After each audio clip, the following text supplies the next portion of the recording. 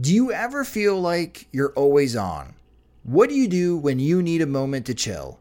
How do you like to hit the reset button to get ready for what's next? These days, everything is go, go, go. It's nothing but nonstop hustle all the time, with working from home and trying to stay in touch with friends and family, a million pressing social issues, and an expectation to always be on 24/7. Sometimes you just need a moment to turn off and hit reset. That's when you reach for Coors Light. It's made to chill. My moment to chill is watching baseball, especially when the White Sox are on. I like to have a Coors Light beside me. It's a great beer to have watching the games, as it's cool and refreshing as the Colorado Rockies. And even the mountains on my cans turn blue, telling me that it's time to hit reset. Sit back, relax, and hunker down for an evening of White Sox baseball. So when it's time for you to unwind, reach for the beer that's made to chill. Get Coors Light in the new look delivered straight to your door with Drizzly or Instacart. Must be 21 years or older to enjoy. Coors Brewing Company, Golden, Colorado. And as always, celebrate responsibly.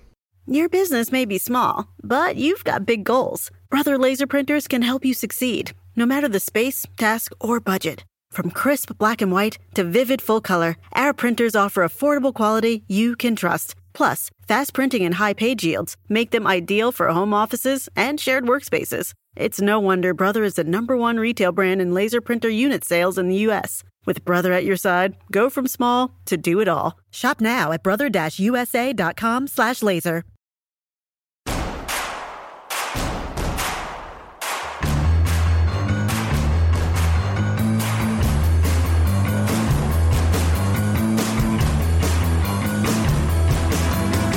From your favorite source for Chicago White Sox talk, delivering news, interviews, analysis, and more. This is the Sox Machine Podcast with your hosts, Jim Margulis and Josh Nelson. Thanks, Rob, and welcome to the Sox Machine Podcast. I'm your host, Josh Nelson, and it's the week of September 28th, 2020, and the 2020 regular season is over. Typically, in our 7 seasons podcasting about the Chicago White Sox, it means no more White Sox baseball. But not this year. The Chicago White Sox finished 35-25 in the 60-game 2020 season, and even though that's a top 5 record in the American League, thanks to tiebreakers, the Chicago White Sox are the 7th seed, and they will be facing the Oakland Athletics in the wild card round. On this episode, we'll recap the final series against the Chicago Cubs and the White Sox regular season, which did not end on a good note. And it's our mega P.O. Sox mailbag episode, which we will answer as many fan questions as possible at the end of the show. Joining me now is the managing editor of SoxMachine.com and the co-host of the podcast, it's Jim Margulis. And hello, Jim.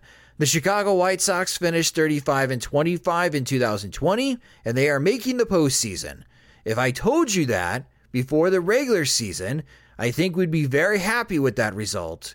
But after the team finished 2-8 in their last 10 games, how are you feeling about this squad? I'm feeling slightly disappointed just because, it reminded us of so many other seasons where they just needed to avoid getting swept or just needed to win one of 3. All these, cases where they just needed to win a series later in order to avoid like the worst case scenario, and they couldn't do it. They got swept, especially in Cleveland. That sweep was really just devastating to tiebreaker scenarios and the standings and just, it posed a lot of problems for just the way the White Sox stand against teams with the good left-handed hitters and good right-handed pitchers. But by and large, overall, I think it's a positive season. And I also think that when you look at the way the way the bullpen was saved and the way the rotation was preserved for the postseason, I think Rick Renteria and Joe McEwing and Don Cooper have basically lined up everybody. Every arm they need for October is ready to go. And I think that's basically, given the shape of the season and how little home field advantage seems to matter, I think that's really the most important thing. And I think they've at least taken care of that. The White Sox lost 2 out of 3 against the Chicago Cubs, ending the season series with a split. And for those that care, the BP Crosstown Cup will remain with the Chicago Cubs because a tiebreaker. So if the team that possesses the trophy either wins the season series outright or ties in the 4 or 6 game interleague schedule, they get to keep the cup. So the White Sox don't win the cup. The Cubs still have the cup. I'm sorry if you care about the cup. But a lot in this series was made about Wilson Contreras in the first game bat flipping and Jimmy Cordero hitting him with a pitch. Major League Baseball believed Cordero did it on purpose, so they suspended him for 3 games. Well, Cordero is challenging that suspension, and if he loses that appeal, Cordero could be suspended for the start of the 2021 regular season. So even though he has a 3-game suspension, it's for the regular season and not for the postseason. Again, that's what a lot of people are taking away from this series between the White Sox and the Cubs is Contreras' bat flip.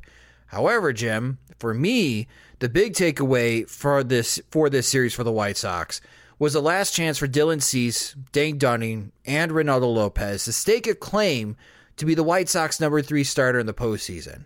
And quite frankly, all 3 failed trying to make their case. Yeah, I think my biggest takeaway is hopefully the White Sox hitting the bottom in the first game. I know they lost last game too, and Lopez got blown out, but just the first game with Cordero drilling Contreras, with Rick Renteria getting tossed for the 3rd time in 5 games. And they've been fighting Angel Hernandez's crew for 3 series out of 4, and that crew really is terrible. And I can imagine some frustration boiling over from one series to another, but just seeing the lack of composure and just becoming unraveled and just embarrassing themselves, whether it's just with the backlash and with the just the vigilante justice, and I don't know about you. I think I believe Renteria when he said that he didn't want Cordero to hit him.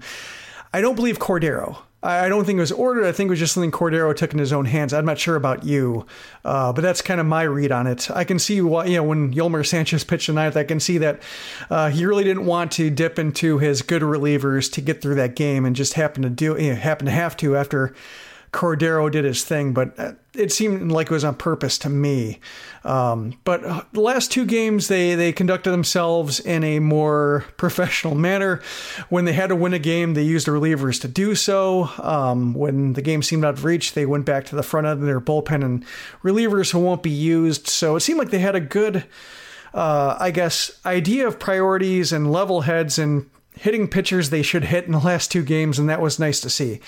So that was my biggest takeaway. But when it comes to the starting pitchers, I think right now the way I see it is that going into the last game, I think it's pretty much a crapshoot. You see who, whether it's better off starting a lefty or a righty and then going from there. Because right now, just there's really, Dunning looks like he might be having a bit of a first wobble, either a dead arm period or just getting solved, being more nervous around the strike zone, having problems commanding, more than one pitch at a time. Cease is Cease and Lopez is Lopez. That's how I read it. Yeah, and what's unfortunate is that Lopez looked really good that first inning. He got a couple strikeouts. He was hitting where Grandal wanted him to hit as far as the spots in the zone. And I thought, this has got a good opportunity here for Reynaldo Lopez. And then the second inning happened, and he gives up that home run, and then he just completely falls apart. Which is unfortunate. And, if he doesn't fall apart with the White Sox scoring 8 runs against the Cubs bullpen, maybe the White Sox would have, came from behind and won that last game, and they would have been the number 4 seed hosting the first round against the New York Yankees instead of having to travel to Oakland. But, there's been so much made about what are the White Sox going to do in Game 3 as far as a starting pitching situation. My perspective is this. If the White Sox don't win games 1 and 2, I don't think they're going to win the wild card round, regardless. Okay, they're going to have to go all in for these first 2 games against Oakland if you want them to go to the divisional series. So let's push this issue another week down the road for the White Sox because I don't think any of us are going to like the answer on how they're going to address Game 3 or get through Game 3 as far as at a pitching front to be able to win that game and win the series and move on to the divisional series. And we'll, with Dane Dunning and Dylan Cease and Ronaldo Lopez, we'll see what happens as far as in the offseason. We're going to have the Sox Machine offseason plan project.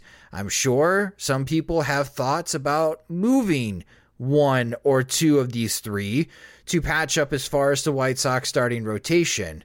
I am still a big believer in Dane Dunning, but, with Dylan Cease and Ronaldo Lopez, I think quickly they are becoming the same, or they're in the same group, that there's stuff there.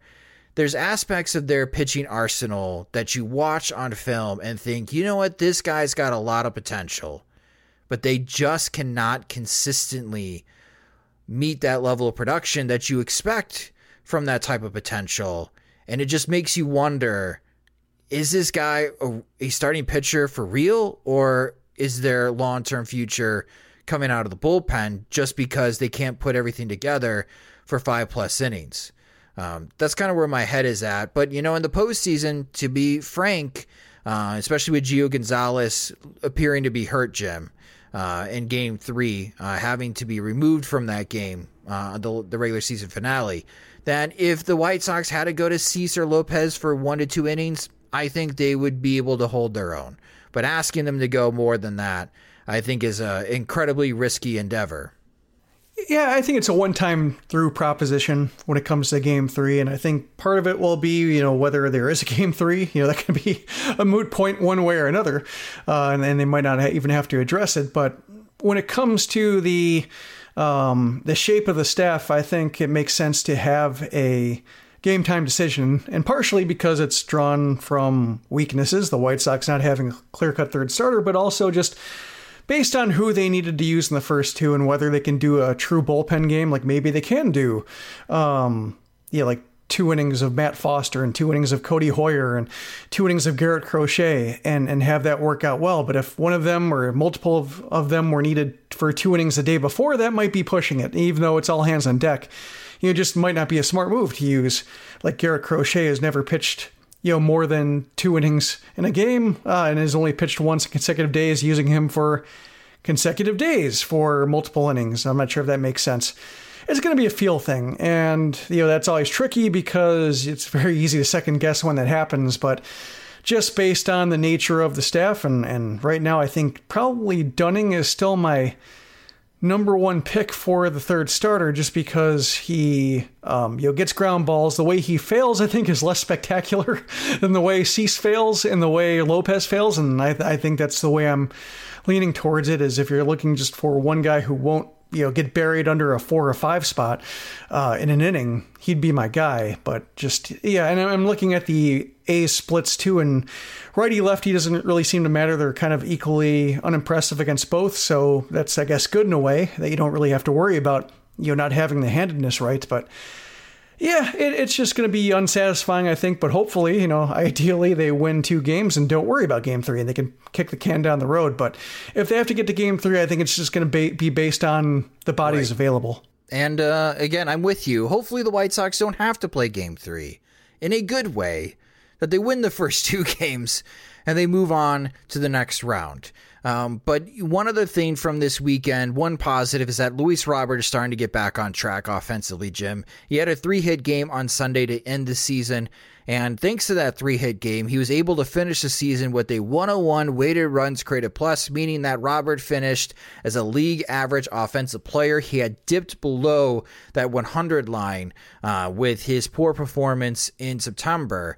But Jim, this offense really needs another bat to step up, especially with Eloy Jimenez's injury status up in the air. Do you think Robert turned a corner this past weekend? Are you getting a little bit more confident that he can be the type of hitter that we saw for most of August?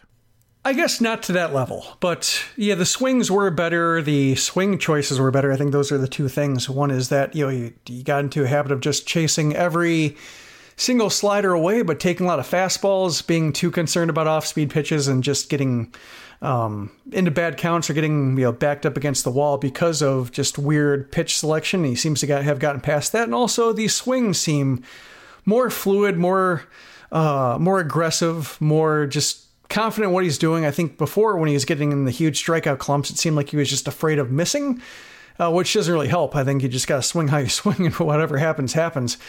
I think it's going to be a joint effort. It's going to be a team effort to fill in for Jimenez if he's not able to get back. I think part of it is Robert looking not like an empty spot. I think part of it's Moncada being a bit more energized and having a little bit more to offer. And then hopefully the other part is patching in that DH spot. Hopefully, my guess is that the White Sox use both catchers. I think that's always made the most sense. Maybe it's not a solution you want for weeks and weeks and weeks just because of an injury, exposing two guys for one time, trying to rest them accordingly.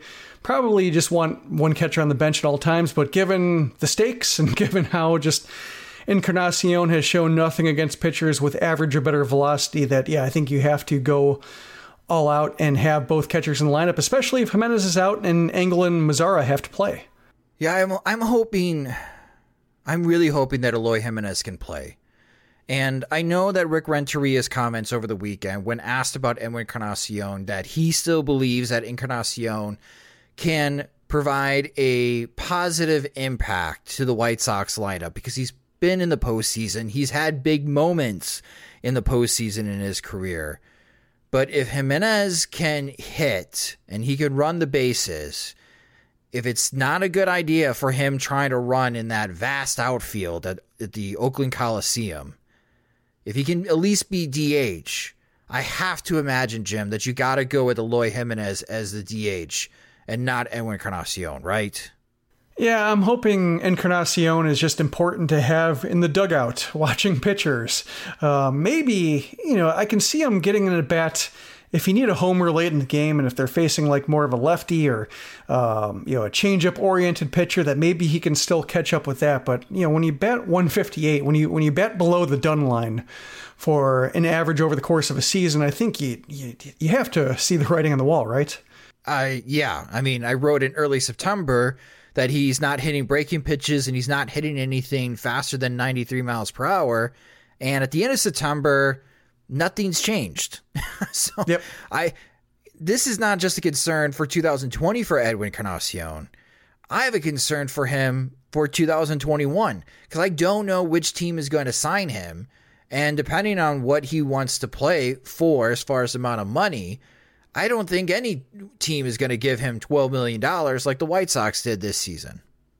Yeah, and I'm looking at his postseason record too, and he did have some good series with Toronto, but he became a fan unfavorite of the Yankees fans after going 1 for 18 with 11 strikeouts and 22 plate appearances against Houston in the ALCS last year. So, and those were the signs, I think, being shown, just the inability to match velocity, get up to high fastballs and sliders. So, yeah, it seems like that would be the lesson to learn, is to watch what he did there, watch what he's been doing all season, and say not to make the same mistake that the Yankees did in having him such a prominent part of the lineup, even though, I think the problem with Encarnacion last year is he had a good ALDS. He was fine against the Twins. I think every Yankee is fine against the Twins, but, he didn't do anything to play himself out of that position, but then just when it came to facing the Astros, he did not show up. And with the White Sox, they have the ability to see that he hasn't really shown up all year. He's had some good swings, but it's against a specific kind of pitcher. And if they don't face that kind of pitcher, it really doesn't make sense to have him. I understand like a small sample just because his at-bats, when it comes to pitches swung at versus pitches not swung at, they're good at bats. Like it's not a matter of strike zone judgment or, just getting himself into funks based on his own decision making. It's just being able to get bat to ball is just not there anymore. And, maybe it's a product of, not having a full preseason, or maybe it's a product of a guy his age just only having a second half of a season.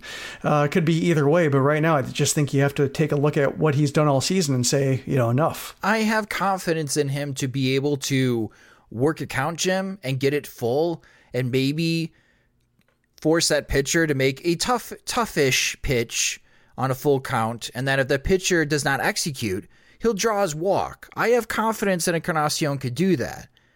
But now you're in the postseason, you're facing better pitchers. Sure, he'll work a full count, he'll fall off a lot of pitches, but if they put it up in the zone, he's striking out. I'm sorry. Or he's hitting an infield pop fly. He's not going to be able to do a lot of damage. Where, again, if Jimenez can't play in the outfield, but he can DH, I just think it's a no-brainer. You got to have Jimenez in that lineup. Yeah, I was thinking about those fly balls you mentioned and pop-ups, and that's the difference between Encarnacion and Mazara is that neither of them are making great contact, but Mazara makes a wider variety of bad contact. Like sometimes he hits a squibber through the vacated side, or he has an inside-out swing. He's able to get the ball down the left field line. Not a whole lot of hits to right field, like not a whole lot of hits to his power field, but between grounders and line drives, whether they're soft line drives or not, they're able to find some grass. So he's got a few different swings that allow him to do some damage, or maybe damage is the wrong word, but contribute, help find open grass, hit them where they ain't. But, Encarnacion basically has one swing, and right now that one swing basically hits fly balls. And, that's when Steve Stone over the weekend, I think it was Saturday's game, had the strong winds, and he said all Encarnacion needs to do is hit a fly ball and it'll be in good shape. And he hits a fly ball, it's like a 250-footer to left. It's just like, nope. He just hits a lot of just routine fly balls, and those are just when it comes to batting average on balls in play, that pop-ups and fly balls without a whole lot of exit velocity just don't produce a whole lot of hits, whereas Mazara's a wide array of shanks do that job. So, when given the choice between the two of them, I'd pick Mazara probably 9 out of 10 lineups, just because he does create weirder contact that's harder to game plan around, whereas Encarnacion, I think, is very easy to game plan around. That's a big yikes. Yeah. I mean, because Mazara's not good. No, he's not good. But it's not a compliment to Mazara. Right. You make a valid point, and that's why it's a big yikes as the White Sox go into the postseason.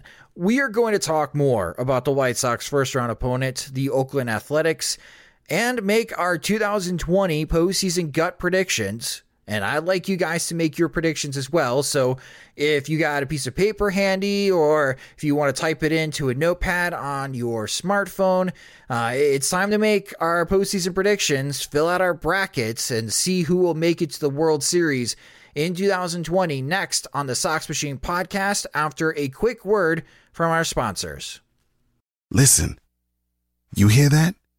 That's the sound of nothing. And nothing is what you'll pay for medium fries when you buy any Mickey D's new crispy chicken sandwich. It's crispy, juicy, tender, all-white meat chicken with crinkle-cut pickles on a buttery potato bun.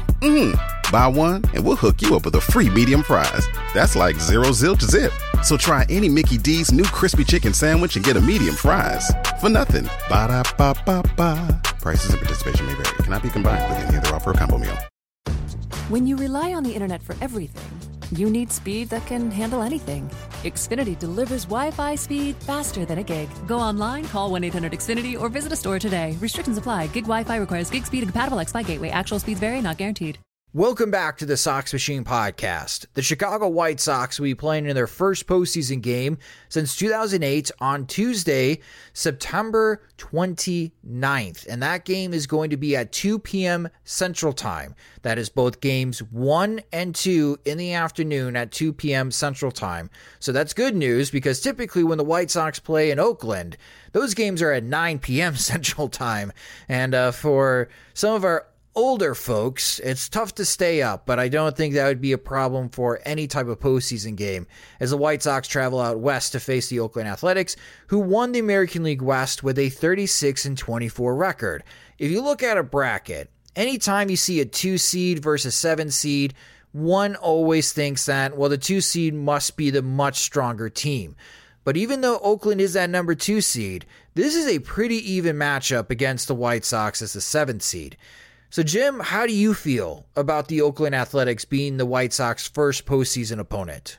I feel okay about it, just because they, I think they're relatively even in terms of the composition of their offenses, being somewhat homer-driven, being somewhat unimpressive right now, and also, having deep bullpens and pitching staffs that I think are are greater than their parts. Like Oakland basically has the best bullpen in the game and not a whole lot of name brand pitchers, and their rotation is pretty deep. I think that's where their strength is. So hopefully the lack of like a true frontline guy might be something that helps the White Sox a little bit. Also a couple lefties, but that's also the kind of it can go both ways. I think Oakland's been disappointing in previous postseasons because they're a little bit too deep, but they don't have the stars that can take charge of a game against other teams' best players. So maybe they just don't have the instant impact to match up. And their strength is the kind that shows over the course of 162 games, but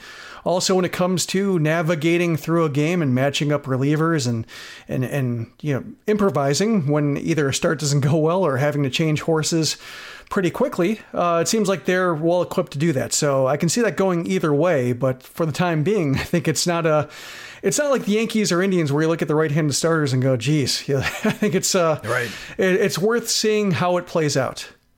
Yeah, and if you kind of follow along for the Oakland Athletics, as far as who they've been starting, it looks like this is a start for Sean Manaea for Game 1 for the Oakland Athletics, which is a great matchup for the White Sox, a left-handed pitcher, as the Chicago White Sox have been undefeated in 2020 against left-handed starters.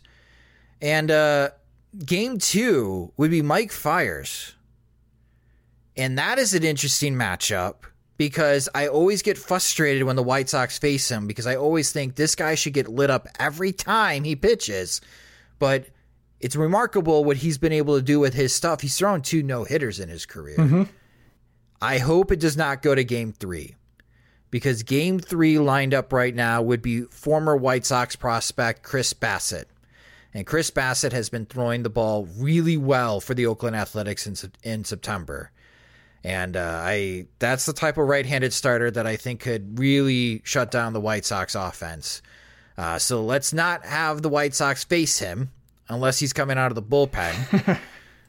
But yeah, we got a P.O. Sox question from Corey asking about how he felt about the pitchers. And Manaea, he's only faced the White Sox once and he shut them down. Fiers has shut the White Sox down. So when it comes to history, it's on their side. But this is a very different White Sox lineup from the last time Manaea faced the Sox, so hopefully the left-handed thing will hold. But yeah, Bassett, he's got that funky kind of 3/4 delivery, sliders low and away, has given the White Sox fits, seems to enjoy giving the White Sox fits, like really relishes facing the White Sox and driving them nuts, given that he takes the trade a little bit personally. I don't think in an acrimonious way, given that he did have Tommy John surgery, had in between the White Sox and him finding his form with Oakland, and he also didn't really show much with the Sox, so I don't think he blames the Sox necessarily for trading him, but also he's just happy to prove that the Samardzija trade was a very dumb one, and I don't blame him for that. So it's the kind of thing where, given how he's pitched against the Sox as a member of the A's and the stakes, I could see it being a very frustrating and infuriating combination to watch. So yeah, it could go either way. I think Manaea seems like the way, that seems to be the starter they need to jump on based on their natural strengths, and hopefully he can catch either one of the other guys in their bad days or just match up pitch for pitch with Keuchel or a mixture of reliever arms. Yeah, and back that whole wanting to prove the White Sox they had made a mistake, even though he hasn't had that great of a 2020 season, I am scared of Marcus Semien in this series to recapture his 2019 top 3 MVP form. That would be a pain in the neck for the White Sox. But ever since Matt Chapman was knocked out for the season, needing hip surgery, I mean, that's a huge blow for the Oakland Athletics. Matt Olson led the team with 14 homers, but he struck out 75 times, and he hit 199 with like a .313 on base percentage. And of course, his slugging was above 400. A disappointing season for Matt Olson, even though he did have the home run power. It's just when you look at the Oakland offense, and again, we'll preview more, go in depth in this Game 1 on Tuesday, September 29th. At 1:30 p.m. is going to be the Sox Machine pregame show, which you'll be able to listen on SoxMachine.com and Mixler.com/SoxMachine. I feel like the White Sox should win this series, even though they're traveling on the road. And even though Oakland's the number 2 seed and they won the American League West, the American League West was not a strong division whatsoever.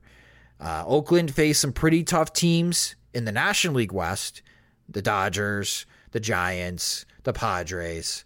But Houston is making the postseason with a losing record for the first time in Major League Baseball history, outside of the 1981 Kansas City Royals. And you just look down the rest of the division, the Angels were disappointing, Seattle's rebuilding, and Texas just had a full-on collapse.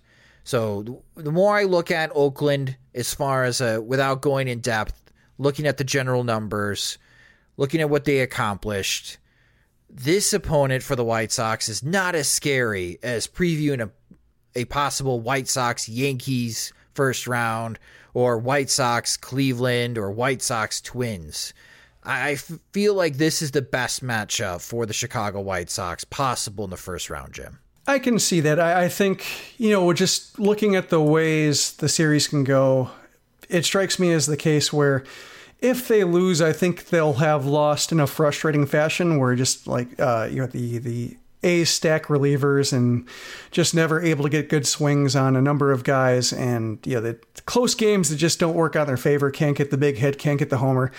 But they don't look overmatched. They're able to hang in there game for game. I think if they're going against Shane Bieber and Zach Plesac or Garrett Cole and Masahiro Tanaka, just the other kind of matchups they could have had, those might have been more... they might have gotten out of hand. Yeah. Whereas this one, I don't think it'll get out of hand if they lose. And I think they can, maybe they can ambush Manaea. Maybe they can finally figure out Fires. The A's have their own history of unimpressive postseason showings to where, frustration can be extended on both sides. All right. So again, we're going to have a deeper dive preview for the Sox Machine postseason pregame show on Tuesday, September 29th and Wednesday, September 30th. If there is a Game 3 on October 1st, we will also have a pregame show as well. Those shows are going to start at 1:30 p.m. Central Time, and you'll be able to listen to the live stream show at SoxMachine.com and Mixler.com/SoxMachine. And if you have Twitter, make sure you follow us on Twitter at SoxMachine. You can follow me on Twitter at SoxMachine_Josh for those show updates as well. And again, we'll take a deeper dive, look at the starting pitching, look at the lineups, look at what the possible strengths are for the White Sox, what are the possible weaknesses. So we'll have a deeper dive preview for this series later on this week for those shows, and we are very excited to be able to have those shows. And Jim and I will also have a post-game show after Game 1 and Game 2, and if necessary, Game 3 of the first round as well. So stay tuned as far as those times, and again, we'll post those times on Twitter and on SoxMachine.com. But for now, it is time for our postseason gut predictions. The bracket is out. If you go to MLB.com, they're actually having a bracket challenge for prizes. So it's just like March Madness, and I had a feeling this is the direction that Major League Baseball wants to go down. So let's go ahead and make our postseason gut predictions. So again, if you have pen and paper next to you, or you got your smartphone, you can follow along with us, make your predictions as well as we go through the bracket. And Jim, we're going to start in the National League first before coming into the American League. And we're going to start from the top with the 1-8, 4-5. As far as this series, the winners will be moving on to Arlington. So the first series, best of 3 in this first round, Dodgers versus Brewers, 1 seed versus 8 seed. Who you got out of that matchup? Dodgers. Yeah, me too. Do you think the Brewers can win a game? No. Yeah, me too. I mean, I think they can, but just, given the strength, given just the, the way that the Dodgers are able to set up and the Brewers are scrapping by, just, I don't see it. This might be the final games of Ryan Braun's career. There's a lot of rumors coming out of Milwaukee that he may retire after this season. So we'll see if that is the case. This is the last ride for Ryan Braun and the Milwaukee Brewers as they sneak into the postseason, needing a lot of help, and they got it on the final day And their reward is that they get to play the Los Angeles Dodgers. All right, so in this bracket in the National League, we move over to the 4-5 matchup. I think this is an intriguing matchup. Your 4 seed is the San Diego Padres, and they'll be going up against the 5th seed St. Louis Cardinals. Who do you like in a best of 3 in San Diego between those two teams, Jim? Padres. I do too, which sets up a very intriguing as far as second round between the Dodgers and Padres, which we'll get to that series in a moment. So moving into the lower half of the bracket at Wrigley Field, you have the 6th seed Miami Marlins, who finished 31-29 and second place in the National League East, and they'll be going up against the National League Central champion Chicago Cubs. Who do you like in that series, Jim? I'm going to go with the Marlins. We are in agreement so far. Yeah, it's just, I'm going gut. I haven't really researched these, but just feels like they're feisty. They are a feisty team, and they kind of have history on their side. They have good omens last time they played a playoff series at Wrigley Field. And, or any playoff series. They never lost a playoff series. Yeah. Which is so weird to say that about the Miami Marlins. So I think for at least one more series, they will continue that. And it'll be really interesting on Chicago Sports Radio. If the Chicago Cubs were knocked out by the Miami Marlins in the wild card round, I think we could see some pretty drastic changes on the north side to that roster moving to the 2021 season. All right, so we both have the Marlins moving on. Let's move to the 2 versus 7 seed, and I think that this is a very entertaining matchup. It's the number 2 seed Atlanta Braves against the number 7 seed Cincinnati Reds. Who do you like in that series? Go with Cincinnati. Wow, we are 100% in agreement. I really want Joey Votto to be right. In what sense? Did I miss something? What did he say? I'm just looking up the exact quote that he had after the Reds clinched. Okay. Yeah, he said, "We're an effing nightmare." They can be. Yeah, and I like the confidence. I've always liked Joey Votto. I'd like to see him show up big. And yeah, the Reds, I've been rooting for them the past couple of winters just because they've been a team that has tried to win, even though the window says they shouldn't try. And so I'd like to see it being rewarded. They built a couple of interesting teams. They have pretty deep pitching. So I think they could live up to Votto's premonition. All right, so far in the National League, Jim and I are 100% agreeance. We got the Dodgers, the Padres, the Marlins, and the Reds winning the first round. We're going to move over to the divisional series in the National League.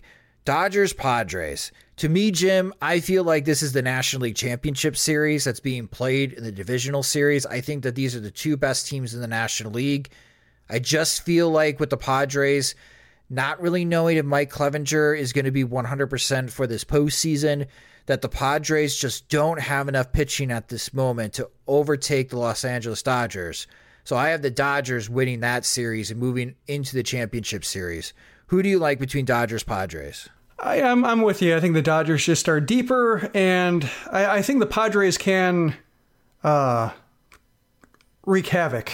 They just have the lineup and the instant thump, and they've played the Dodgers pretty tough. But when you look at the shape of the pitching staffs, and Tatis has looked mortal as of late, although he did rebound a little bit. But he slowed down a little bit. You can see the way that maybe they just run out of gas after some instant excitement, and maybe it's more of a next year thing. So that's kind of how I feel about them. Okay, and then moving to Marlins versus Reds, I think this is where the Marlins' postseason unbeaten streak ends.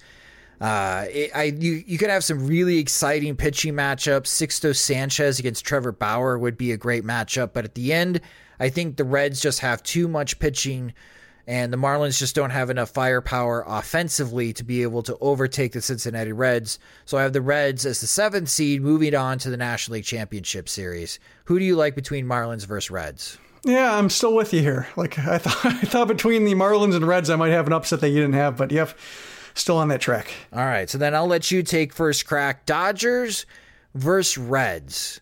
Who do you like to move to the World Series? Yeah, I think, part of it with my predictions is I'm sticking with my preseason predictions, so I'm still sticking with Dodgers here. Me too. So Jim and I are 100% agreeance on the National League. Maybe in the American League, we'll have different opinions on how it will shake down. So we both have the Dodgers winning the National League pennant and going back to the World Series again. And again, the World Series is going to be playing at Arlington, the new stadium of the Texas Rangers. So let's move back over to the American League in the Wild Card Series. We'll start at the top. The number 1 seed Tampa Bay Rays against the 8th seed Toronto Blue Jays. Who do you like in that series? I like the Rays. I like the Rays too. I think the Blue Jays can make it interesting. I think they have the potential to win one of those first 2 games like 12-4 and make Tampa sweat. So that I could see that series going 3 games. They either blow teams out or get blown out, basically. They do, yeah. There's no in between. They lose 14-1 or they win 14-1. Just really depends on the night. All right, so we both have the Rays. I think this is where we could have a different opinion here. The 4th seed Cleveland Indians hosting the number 5 seed New York Yankees. And this is your prime time matchup, obviously, because it's the Yankees. These games are going to be played at 7 p.m. Central Time. Who do you like in this series between New York and Cleveland? I'm tilting towards the Yankees. See, I really thought you would take Cleveland because I think the Yankees are going to win this series too. Well, the reason I like the Indians is because, or would like the Indians is because they have the starting pitching and they're playing at home, and the Yankees, for whatever reason, have been weak on the road. But when I just look at the way the starters go and just best of 3 and the offense and the ability for quick strikes, I think, the Indians have the top 4 hitters, but the Yankees are kind of similarly armed. So I don't see any unique advantages for the Indians in a 3-game series. Maybe if it were like, say, best of 7, I might think otherwise, but for a quick 3-gamer, I'm thinking the Yankees have enough. I think this goes 3 games. I do see Cleveland winning game 1, but I do not see them winning games 2 and 3. That's how I see the series breaking down, is that the Yankees will win this series in 3 games and then move on to the next round to face the Rays. All right, in the bottom half of the bracket, we'll start with the 3-6 matchup. This is the Minnesota Twins against the Houston Astros, who again made it to the postseason with a 29-31 record. So who do you like in this matchup? Astros sweep. Really? We have a difference finally. Okay. You have the Twins winning a postseason game? I do. If they don't beat this Houston Astros team, which is not a very good team, and the Stars have been underachieving quite a bit, then there is something really wrong with the Minnesota Twins. Like, there's got to be some type of curse, because this is the ideal postseason matchup for the Minnesota Twins. They have the edge in every aspect of this series. So if they don't win it, that would be incredibly disappointing. Yeah, I want the Twins to show me they can win a game before I buy into them. All right, so you're going with the Astros. So that's an upset. I have the Twins winning that series, which then moves us to the 2-seed Oakland Athletics against the 7th-seed Chicago White Sox. Who do you got, Jim? White Sox. So do I. All right, so there you go. We are being positive. We think the White Sox can win the first round and move on to the divisional series. So we'll start with the first divisional series on the top half of the bracket. These games are going to be played in San Diego, and it's the Tampa Bay Rays against the New York Yankees. Who do you like in that matchup? I like the Rays. I think they've matched up against the Yankees for a reason. I think it's something that, I think it's one of the unique features of the season is playing so many games against common opponents, and having 10 games out of 60 be against one team. You can kind of get an idea of just how depth of a team matches up against another's. And I think the Rays just are able to diffuse what makes the Yankees strong. Yeah, the Tampa Bay Rays were 8-2 against the New York Yankees. And they really dominated the New York Yankees in 2020. So I'm with you. I've got the Rays moving on. All right, we have it. And that's the case too, where I think, home field might make a difference between, say, if a game's shifting back and forth between Tampa and the Bronx, and you have a lot of Yankees fans in the Tampa area, that kind of neutralize maybe home field. I think maybe in a neutral site, that's one case where, teams with vastly different fan bases could be having the same experience, which you don't often see. All right, we have a different matchup for the divisional series, but I'll start with you. You got the Houston Astros against the Chicago White Sox in the divisional series. Best of 5. Who do you like in that series? Astros. Oh, so that's where you see the White Sox journey ending, is at the hands of the 29-31 Houston Astros. Yes. Why do you like the Astros in a 5-game series over the White Sox? I'll explain it at the end. All right, sounds good. For me, I have a series that will melt down White Sox Twitter and most of the White Sox fan base. The Minnesota Twins and the Chicago White Sox in a best of 5 American League divisional series. And in that series, I have the White Sox winning that series. And the reason I have the White Sox winning that series is what transpired in Chicago. I don't think the Minnesota Twins after that series have been playing very good baseball. And they haven't been playing very good baseball in the last couple of weeks of the season. And I think that a lot of the things that we discussed as far as in those 4 games when the White Sox clinched the postseason is that the White Sox have suddenly gotten more comfortable facing Minnesota Twins pitching. Meanwhile, outside of Byron Buxton, a lot of the Twins hitters are starting to stall. So in a 5-game series, I like the White Sox pulling off the upset and coming out of the bottom half of the bracket and going to the American League Championship Series to face the Tampa Bay Rays. So in the American League Championship Series, you have Rays Astros. Who do you like to win the American League pennant, Jim? Astros. All right. Here we go. Big surprise. That'd be something. That would be so 2020. The team that had a losing record in the regular season, winning the American League pennant and going to the World Series. Yeah, closing into my thinking here. Got it.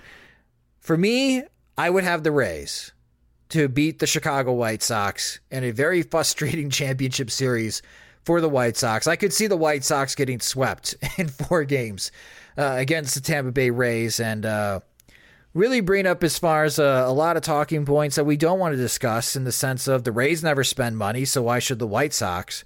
They won the American League pennant.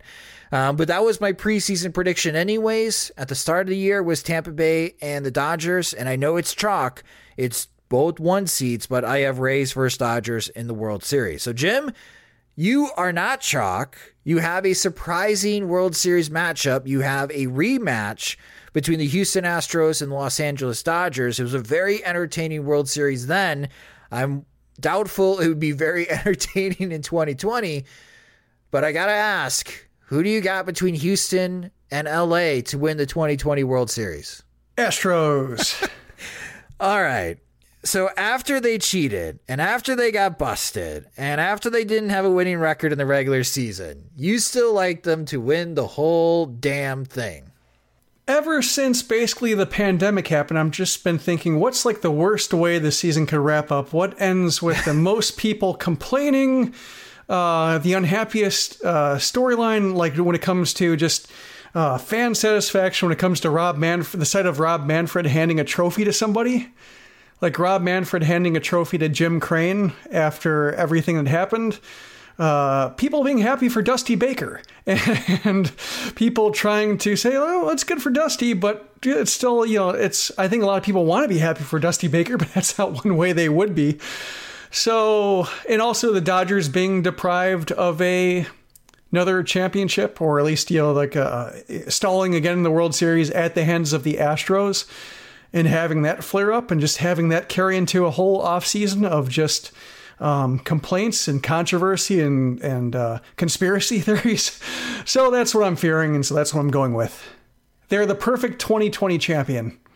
They really are. Man, I don't even want to share mine because now I'm so damn disappointed with the way that you shared this as far as your World Series prediction. Like, yeah, that would be heartbreaking, and that would frustrate a lot of people watching this sport and being very frustrated going to the 2021 season. And, if they allow fans of the World Series, Houston is a short flight to Arlington as far as flying to Dallas. And the Astros could have that home field advantage for however many fans are allowed into the stadium. Yeah, it's bad. Yeah. It's, the way I look at it is if, baseball makes sense and the Astros get bounced early, then I'll be happier no matter what. Right. They are the villains in this postseason, but you got the villains winning in 2020. Yes.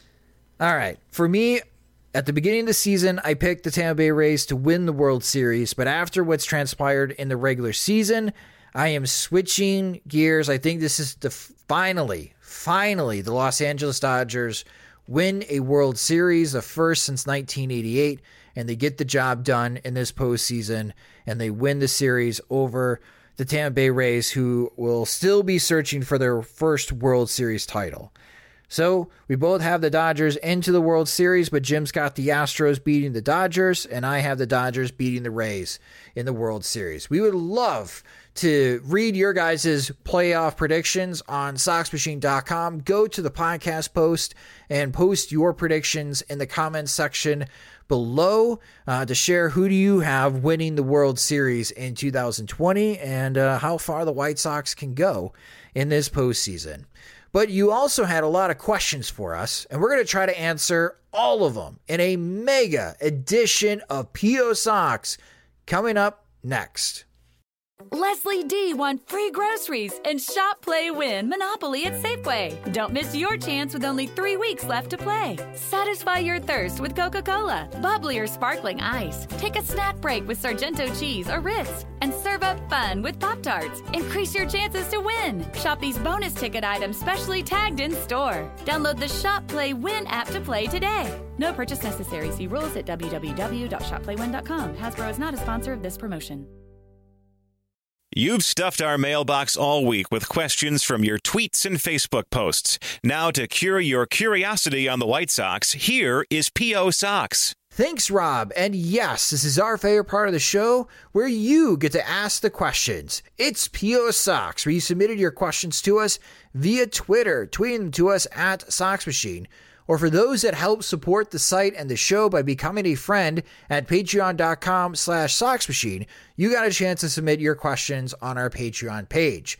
And this is a mega edition version of P.O. Sox. We're going to try to answer as many questions that we have received, both from our Patreon supporters and from our Twitter followers.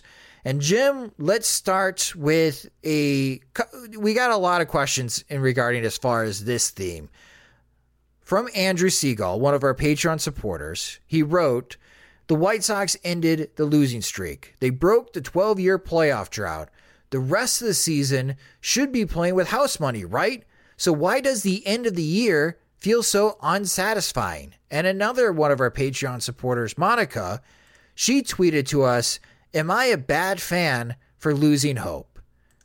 That sentiment is going around. So how would you address it, Jim? Well, I think they're tied together. I think the reason why it feels unsatisfying is because there are a lot of likenesses or similarities to the 2016 season where the 23-10 was followed up by 10-23. And actually, they lost 30 games before they won 30 games, even with that giant head start. And so when you see the White Sox get off to a hot start, and then you see some of the weaknesses come in, the pitching depth, the young hitters, some health issues, some free agent disappointments kind of all pop up in familiar ways, it can make it seem like the White Sox were lucky that the season was only 60 games, and if they played 162 games, they might be in that same kind of, the high 70s, maybe 80 wins, where they don't quite break either of their, losing season streaks or their postseason streaks or postseason droughts. So that's, I think, why it's unsatisfying and why it seems like, maybe just they're on borrowed time and maybe won't get there.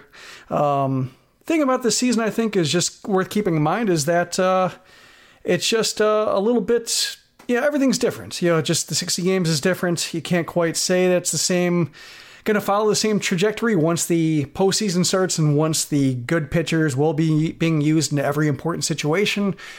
And you don't have to worry about rest, or you don't have to worry about off days and players just being kind of nursed through a season. It's going to be all hands on deck, and I think it's going to bring a different kind of character to the season. I think the White Sox, with their rotation isn't deep, but their bullpen is, and so I think with Crochet joining and with Bummer back and with Marshall back, there are ways to make or put less of a load on those the two good starters the White Sox have, and maybe get through 9 innings on a 3-game series and turn the tables on a team like Oakland that might not be as strong starting-wise either, might have to patch things together as well. So it's going to be a different feeling to this postseason, a longer postseason, extended more rounds, fewer games early on to do some damage. So I think I'm treating it as a clean slate, even if there are some signs that Rick Renteria certainly should heed, when it comes to like Encarnacion, like our discussion there. There are some things learned over the 60 games that he should avoid going into the postseason. But I think when it comes to just playing the good players, I think that'll give the White Sox next few games different shape than their previous, say, 2 weeks. Well, Andrew and Monica, thank you so much for your questions. And again, thank you so much for your support. Our next question comes from Derek King. And Derek is asking, hopefully when you answer this, the White Sox will have looked better in the final 2 games against the Cubs. Kinda, Derek. Still, it's been a tough end to the season. Based on what you've seen over the last 10 days or so, how worried should we be about the playoffs? How much is fan overreaction? And what really has you concerned? Yeah, I think to follow up on the previous theme, I think, having seen them hit a lefty, finish the season undefeated against lefties, that makes me feel all right. I think that's especially if they're facing a lefty in the first round, maybe in the first game, that's a good way to get started. So I think that's what makes me feel a bit better. It's not Shane Bieber and Garrett Cole. It's Sean Manaea, a different kind of animal. I think the Oakland has a better bullpen to where if Manaea, skirts some damage and is able to minimize trouble through 4, they won't really push him much further than that. So I think the damage has to be done early. But, if Moncada can be counted upon, if Robert looks better, and if they do play the 2 catchers, I think that's enough. That's the kind of lineup to where if the White Sox still struggle, then it won't be on Renteria. I think maybe my biggest concern is that Renteria has looked a little bit different. But between the bullpen being a bit bigger of an issue, trying to, I think, manage workloads of his good pitchers to the end while Marshall and Bummer come back, that's been a little bit sketchier. The DH, playing Encarnacion to the end, that's a little bit worrisome. And then the ejections in multiple games, hopefully they don't face Angel Hernandez's crew again for the remainder of the season. But hopefully with those 3 things not there, or at least, maybe with every game counting, with elimination games being very real now, that you have to have all your good players in line to help as soon as they can, then I'm hoping Renteria will be better. But I think that's maybe my biggest concern, is that Renteria was wobblier. I think we both were generally supportive of him, and maybe me more than anybody.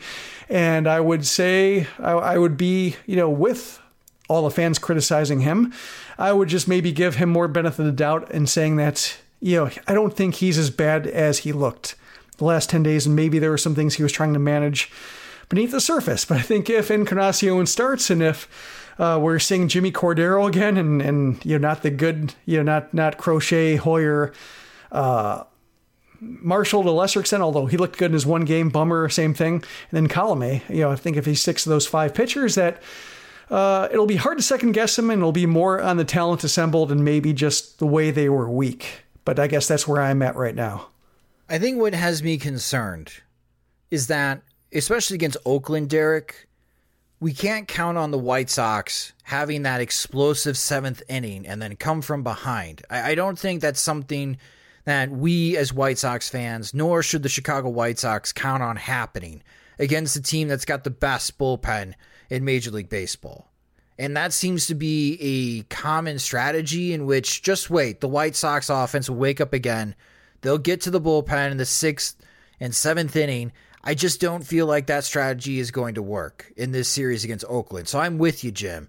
The White Sox have to take care of business. They have to generate some type of offense against Oakland starting pitching, where they have a lead, and it's bullpen versus bullpen. And I'll feel pretty comfortable, especially if it's a smaller sized bullpen for the White Sox, where it's less is more. Just keep it to Matt Foster, Cody Hoyer, Garrett Crochet, Aaron Bummer, and Alex Colomé and Evan Marshall, and I think the White Sox should be fine.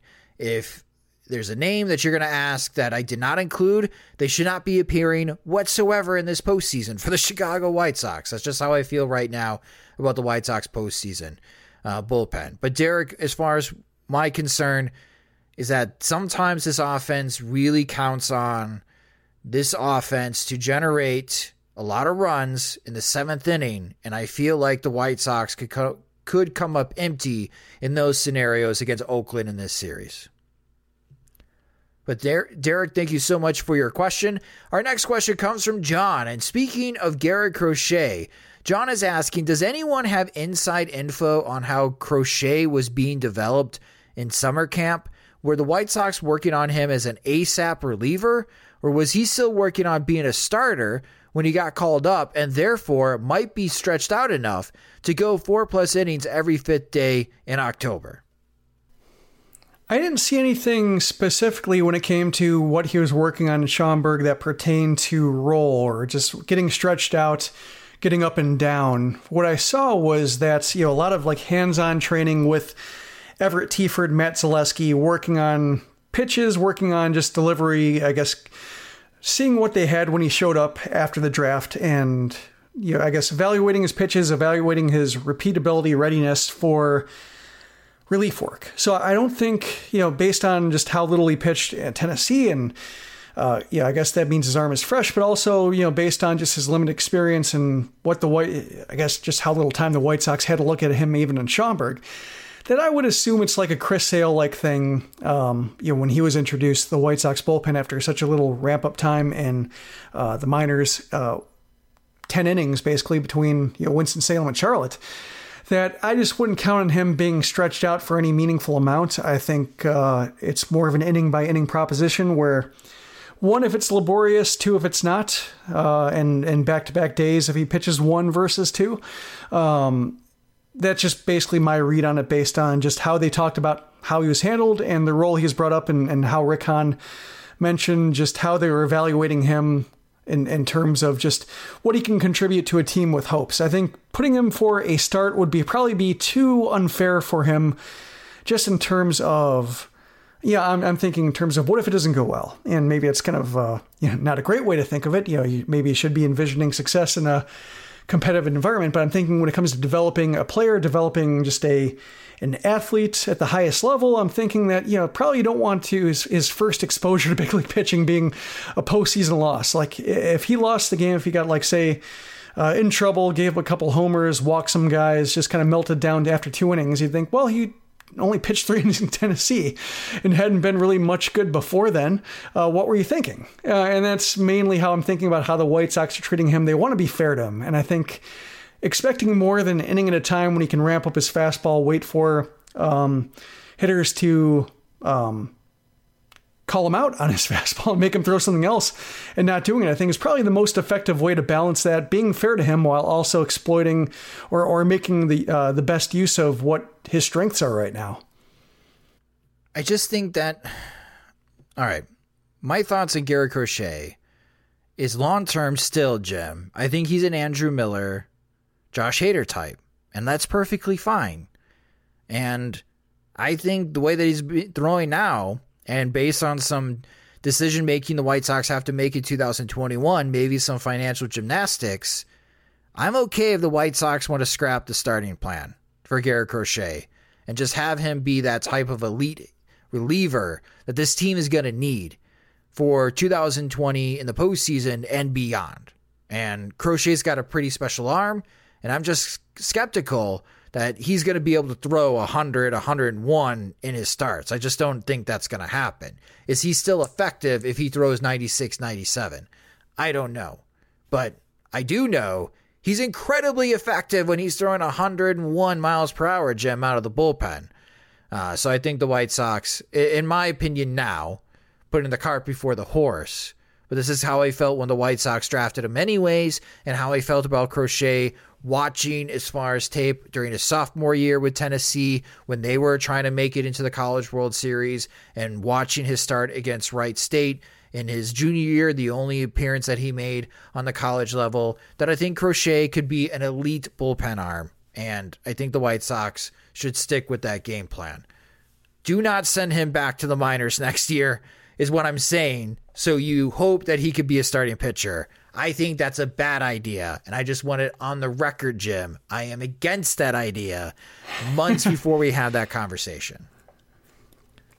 Well, I guess I'll use that to segue to Michael's question. He followed up, or didn't follow up, but it was his own question. But it is a follow-up saying, what would you do with Crochet? Should he skip the minors altogether, or should he be a starter in the minors and work his way through? And I'm kind of with you in that I would like to see them adhere to the Chris Sale plan, which, Sale spent the entire year in the bullpen. I think, with the way the season is shaped, with the way their talent is, assuming they can get another starter, that it seems like they should have a role in their bullpen for him to be that kind of weapon, whether it's Andrew Miller or Josh Hader, or whether it's just something more along the lines of Aroldis Chapman, with Alex Colomé potentially being on the way out. They could just maybe use a left-handed closer like that. And, maybe a bit, more than, maybe stretch him out a bit more than Chapman in terms of, being, maybe a 4-out closer, 5-out, occasionally 6, but maybe over the course of a full season, you just want to have him be 1 innings if you can. That's kind of my thinking, and maybe then revisit it after a full season in the minors, because we really don't know exactly what spring training will look like.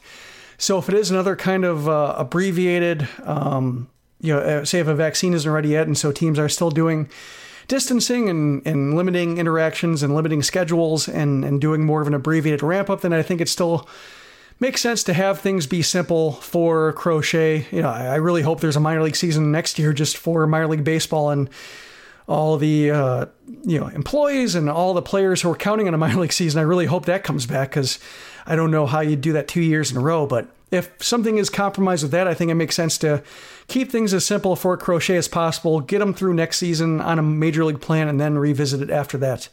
I wouldn't count on another Chris Sale story happening, but just based on the timeline, based on how weird everything is right now, I think you just take it 1 year at a time with what a player can deliver that is both the most for him in terms of, major league development and developing towards a major league role, and also for a team that's looking to contend. Well, Michael, thank you so much for your question. And also, John, our next question comes from Mark Hope. And Mark is asking, what's the most crucial factor to the White Sox potential success in 2021 to 2025? Improvement in major league acquisitions, continued development of the existing roster, or regression from Cleveland and Minnesota? I would rank them 2, 1, 3. So continued development of the existing roster, then improvement in major league acquisitions, and then regression. I think, to go backwards, I think regression, you just can't count on that. You can't count on your division being weak. You have to build up as if you need to win 95 games or more to make the postseason. So I'll table that for the time being. You want them to beat them in the postseason, even if maybe they win 90. Say if Cleveland or Minnesota wins 98 games when the White Sox win 95, I still think you feel good about that matchup in the postseason. You feel like it's a coin flip. So I put that at a distant third. I think with major league acquisitions, I think that comes down to how strong the core and even say maybe non-core players develop. Like I'm thinking, the core would be, Moncada, Giolito, Anderson, Roberts, Andrew Vaughn when he comes up, Jimenez. I think that's your core. I think non-core is like Madrigal. I think, maybe when it comes to Dunning and Cease, maybe is not quite core. That's a case where you're fleshing those out. Kopech, I think, is not quite core based on just how much time he's missed. He's more of a question mark at this point. But if more of those guys join the core, or you think like, okay, they're untouchable now because of how they developed and how affordable they are, I think that takes a lot of the stress on having to find so many patches with the major league acquisitions, and you can spend more on quantity or quality rather than quantity. Like I'm looking at this past winter when Dallas Keuchel has been great, and Yasmani Grandal has been frustrating but good, or more or less delivering what you think he would. If he's frustrating, he's been frustrating in a way that he's been frustrating before. Teams, maybe like his catching kind of, he has some, it slumps sometimes with his ability to catch a ball, and sometimes his walk or his patience kind of bites you sometimes when you wish he would swing the bat. But I think teams were frustrated by that when even they won with him, and ultimately they were happy to have him. So I think Grandal is kind of the same way. But when you look at the undercards, Encarnacion, Steve Cishek, Gio Gonzalez, those did not pan out. And I think that's a continuation of Rick Hahn's very awful free agent history of just being able to spread himself too thin, looking for patches, looking for adequacy instead of impact.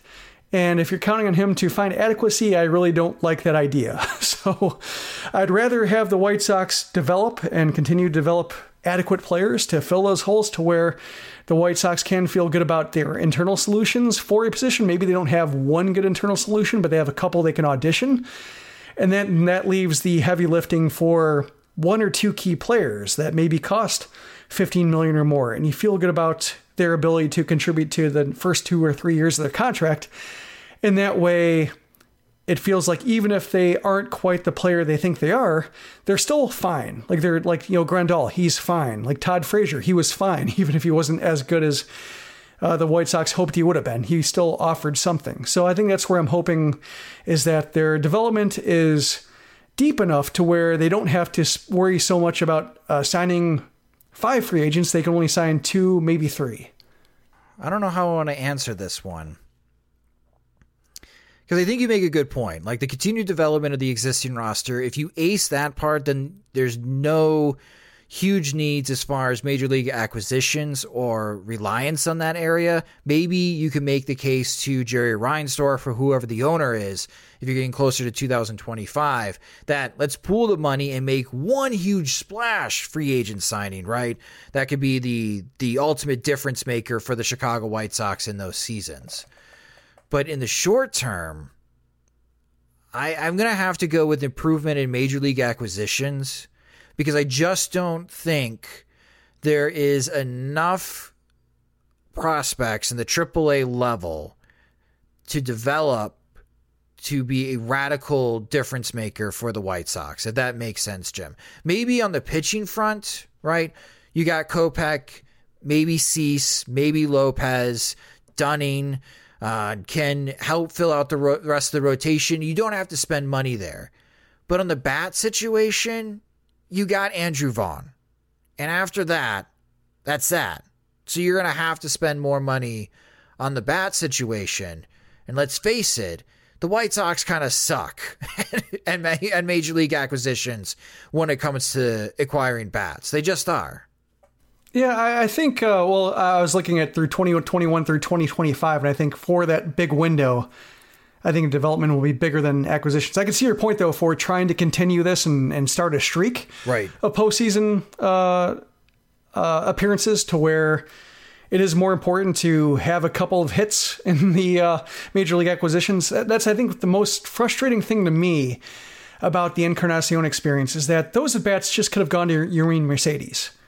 Like even if like Mercedes were a flawed player and weren't, his aggression could be exploited. And just he would hit a lot of ground. Like I think his contact would be fine. He just hit like a lot of ground balls or pop-ups or just wouldn't make a good use of his contact. But that's what Encarnacion is doing. And you don't learn anything about Encarnacion except he's old.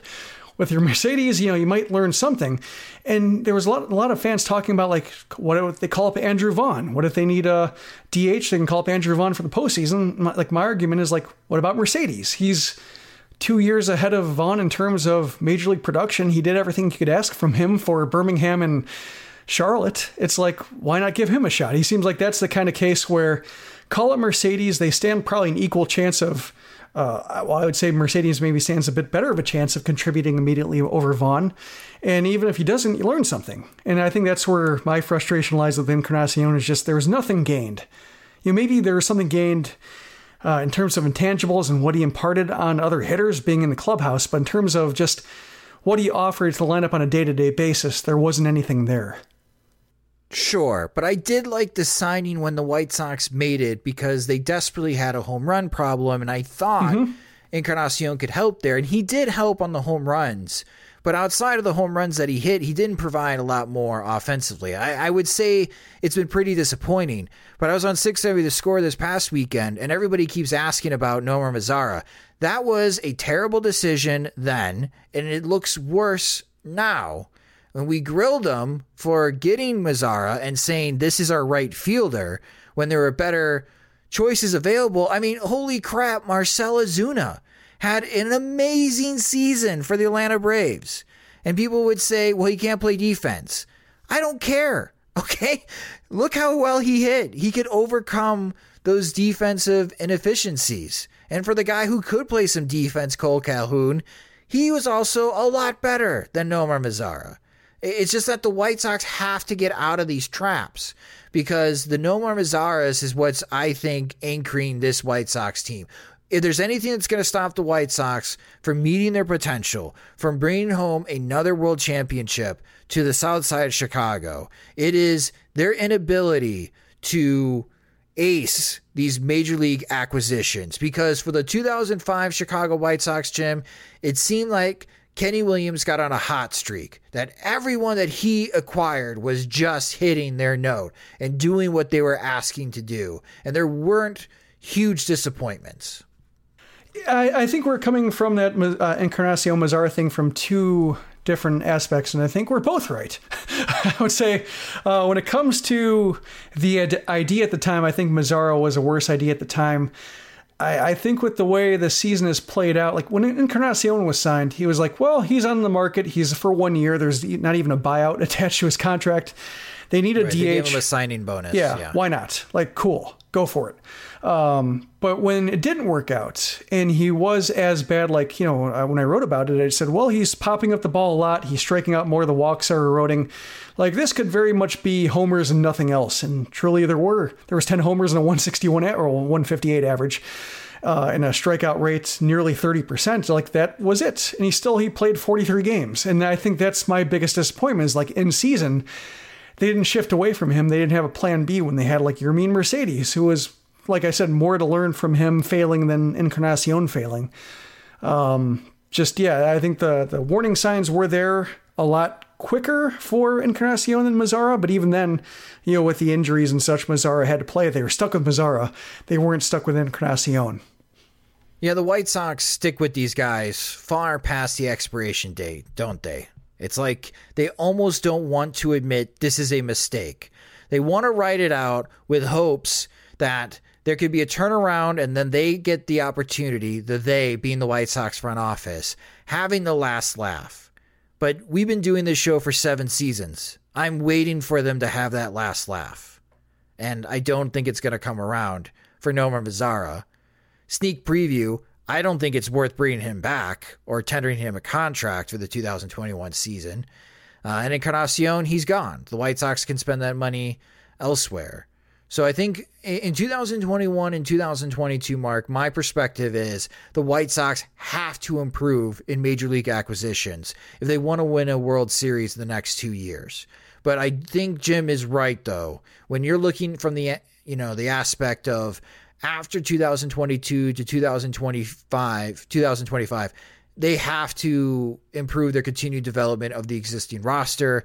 They have to do a better job as far as with the Major League Baseball draft and the international signings and continuing to add into the pipeline. Because we're going to be talking about players for the 2025 season that are not part of the Chicago White Sox farm system at all right now. And they just need to be able to find that talent and continue developing to add into that roster, because when you get closer to 2025, you're also approaching the end of the contracts for Moncada and Robert and Jimenez. It'll be that time to build a new foundation. And who the heck knows who's owning the team and who's the general manager of the team or who's even managing the team in 2025. But that's just my perspective, I guess, Jim, and where I differ is that my lenses right now is really focused on 2021 and 2022, and I think they have to be better in the acquisition front. Yeah, especially with the CBA. We didn't mention that, the CBA expiring, and who knows what kind of wrench that throws in the proceedings. So it makes sense to have a narrower focus right now. I think that goes back with Garrett Crochet too. Just get what you can out of him for the next year, and then see what the hell the roster rules are and everything. Right. Exactly. But Mark, it's a great question, and it definitely brings up a philosophical debate on how you want your major league teams to operate. But it's an excellent question. So thank you so much, Mark, for your question. Our next question comes from Twitter from @ShySox_34. This is from Matt C. And Matt is asking, Jim, given the Central only schedule in 2020 and the huge reduction in advanced scouting due to the pandemic, is it actually an advantage for the White Sox to play a new opponent like the Oakland A's in the playoffs who don't necessarily know their weaknesses? I would imagine that it more or less washes out, because the A's would be the same thing, where just the White Sox haven't faced Luzardo, and they've only faced Manaea once. So, they just don't really have a whole lot of experience, and I think to me, it strikes me it's a postseason matchup, but it could very well be just like the first time they meet in the course of a season. Like maybe they don't play each other until July in the course of a normal season. And so they've had 60 games under their belt, and now they're just squaring off the first time in the Coliseum for a 3-game set. Except this time it's the postseason, and there's no other 3-game set at Guaranteed Rate Field like in a month later. So it's a bit different, but it's probably kind of that kind of feel where they're new. It's exciting to see an opponent you haven't seen and some players you've heard about. It's just more extreme and more isolated this time, since none of the other teams the White Sox have played those teams either. I think maybe if there's one case to where the White Sox might have an advantage, it's that maybe Luis Robert. Like, I'm thinking of the way he was pitched early on, and you remember Keith Law talking about they're not busting him inside much. They're just leaving things out over the plate, giving him pitches to hit. They're really thinking that his hit tool isn't ready for pitches in the zone. And sure enough, you're just hammering pitches over and over again, out to right, out to left, hitting some really impressive exit velocities. And then sure enough, they were able to bust him inside and get him away out of the zone. And he expanded his plate to 23, 24 inches. So maybe that's one case where Robert facing the same opponents again and again made it easier to scout him. And so maybe the A's won't be able to, maybe the A's have to touch that hot stove to get burned themselves before they change their scouting report. But I would guess not at this point. I would guess after 60 games and you've seen what works for Robert and you've seen what doesn't, you probably just hammer down on the things that don't and make him change the way that he's hopefully changed over the last week. So that's my read, is that it strikes me as a normal first series of the season between two teams, even if it really isn't. Thank you so much for your question, Matt. Our next question comes from DJ Cermak on Twitter. This is from David. And David is asking, what will be the first thing you eat when you can hopefully actually go to Guaranteed Rate Field for a game next year? I will defer to you on this one because you have a lot more experience at Guaranteed Rate Field as of late with the menu items. So what are you thinking? I miss elotes. I think that's the one food item that I miss, because we try to make it over the summer and it was pretty good, but it's just not the same. It's just not the same at the stadium. And I think that would be the first thing that I would get. I'm sure I'd get some churros too at some point. I haven't had a good Maxwell Polish in a while either.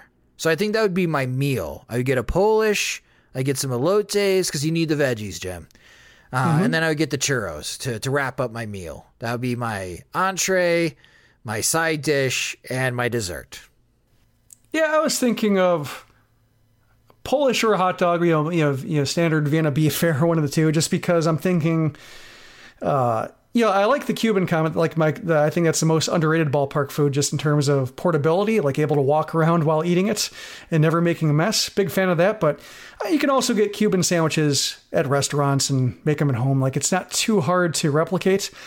I'm thinking in terms of just walking into a concourse and what smell grabs you. I think it's the Polish, or the hot dog. Yeah, just the classic, grill smell, grill and onions. So I think I would go towards onion-based food. So I'm guessing either Italian or Polish. And then, the 6-inning churro is kind of my tradition as well. So probably go with one of those. Unless it's a hot day, then I would try to find the ice cream stand. But yeah, it's going to be nice to have that. Having moved to Nashville, in New York, upstate, they really don't have. their idea of hot dogs is different. They have meat sauce, which is not quite chili. It's like, it's almost like, it's not quite marinara either. It's just like meat on meat. I didn't find it very satisfying. Like, it's not distinct enough like chili to where it's like two different foods in one. It's great.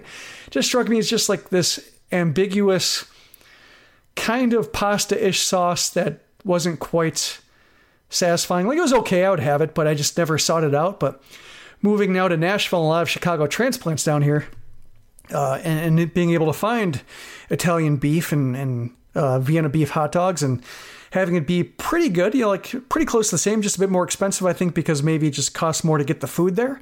But it's been nice having that kind of food back in my life on a regular basis whenever I want it. So I greatly appreciate it, but it is nice having it at the ballpark. I think it is just the quintessential food. I think that'll just be the sign that things are normal when you can go to a ballpark, especially like, say, if you go to a game like on a $1 Wednesday when you can have 6 or 7 hot dogs.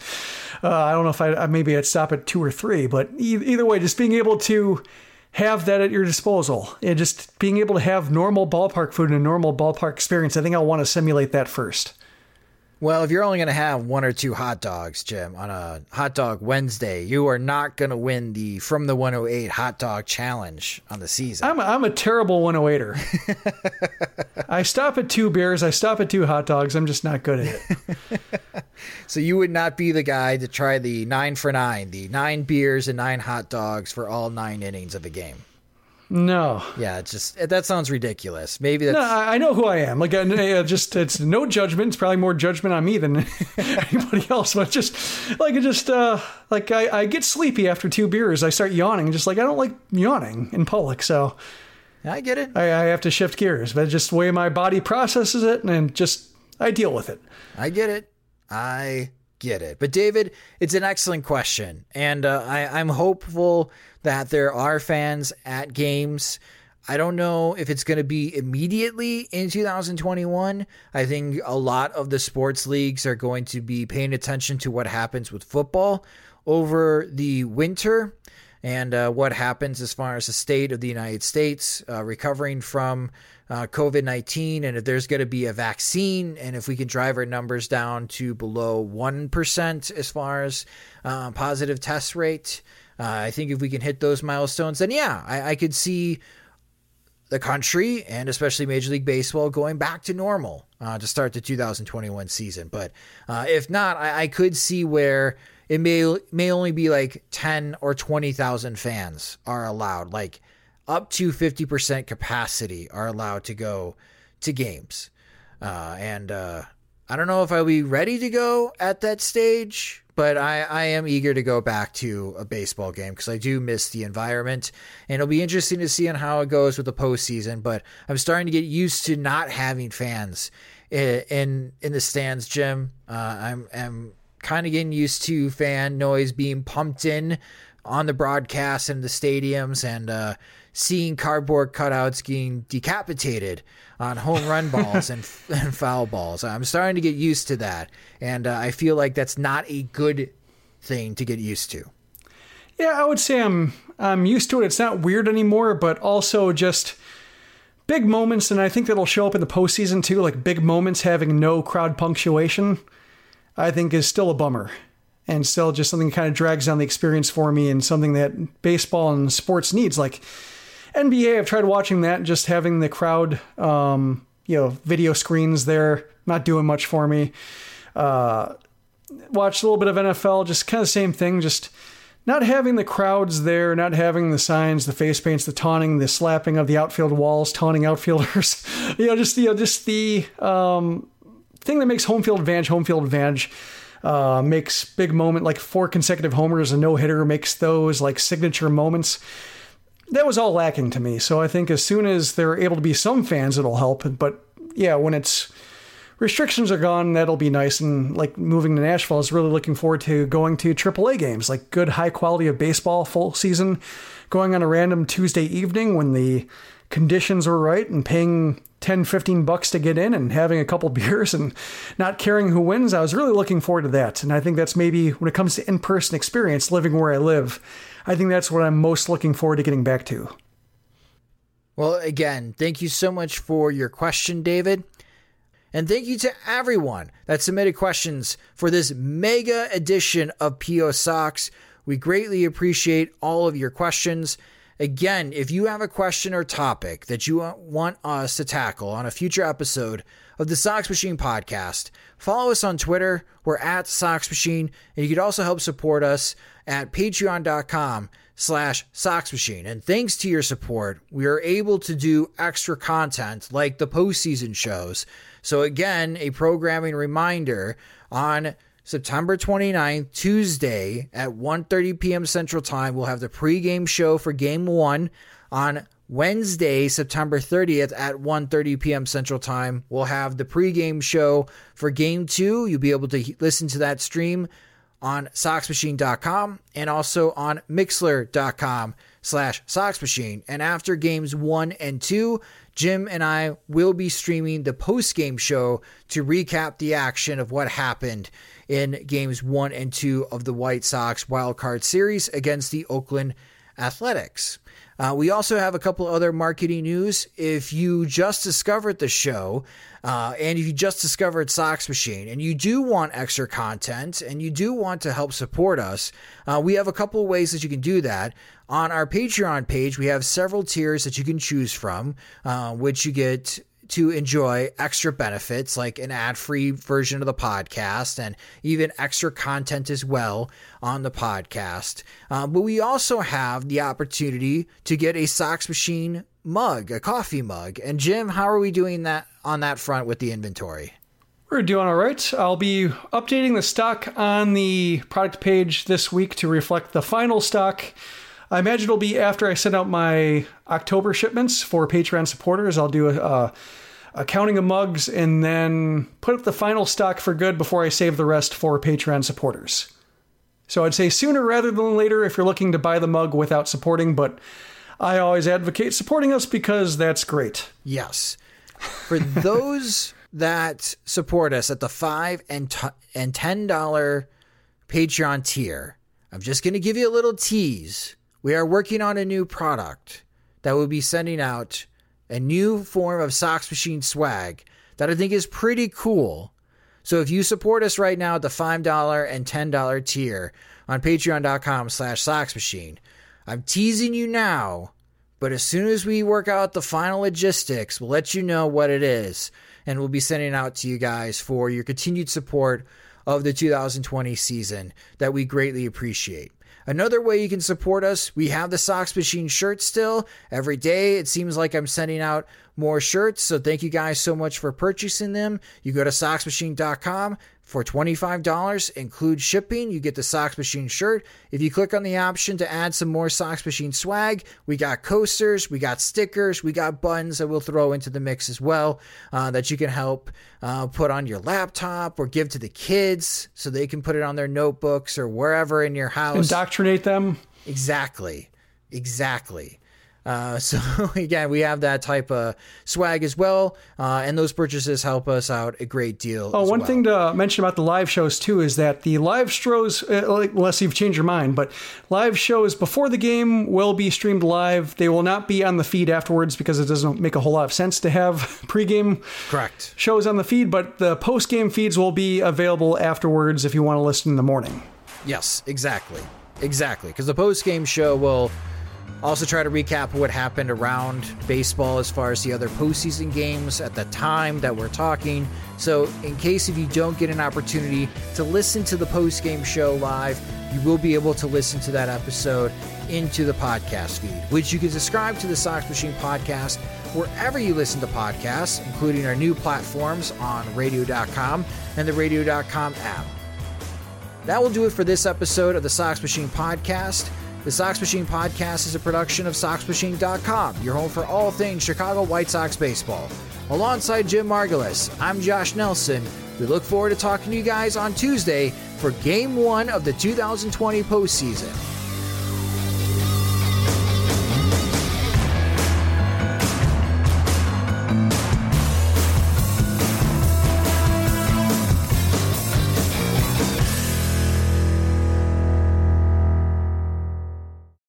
Is it time for a new heating and cooling system? Turn to the experts at Griffith Energy Services and Carrier today and get 0% financing for 18 months on a new heating and cooling system. Get the comfort you deserve from Griffith Energy Services and Carrier. Visit griffitenergyservices.com today for this and other exclusive offers. That's griffitenergyservices.com. License number MDHVACR 01-2278. Griffith Energy Services.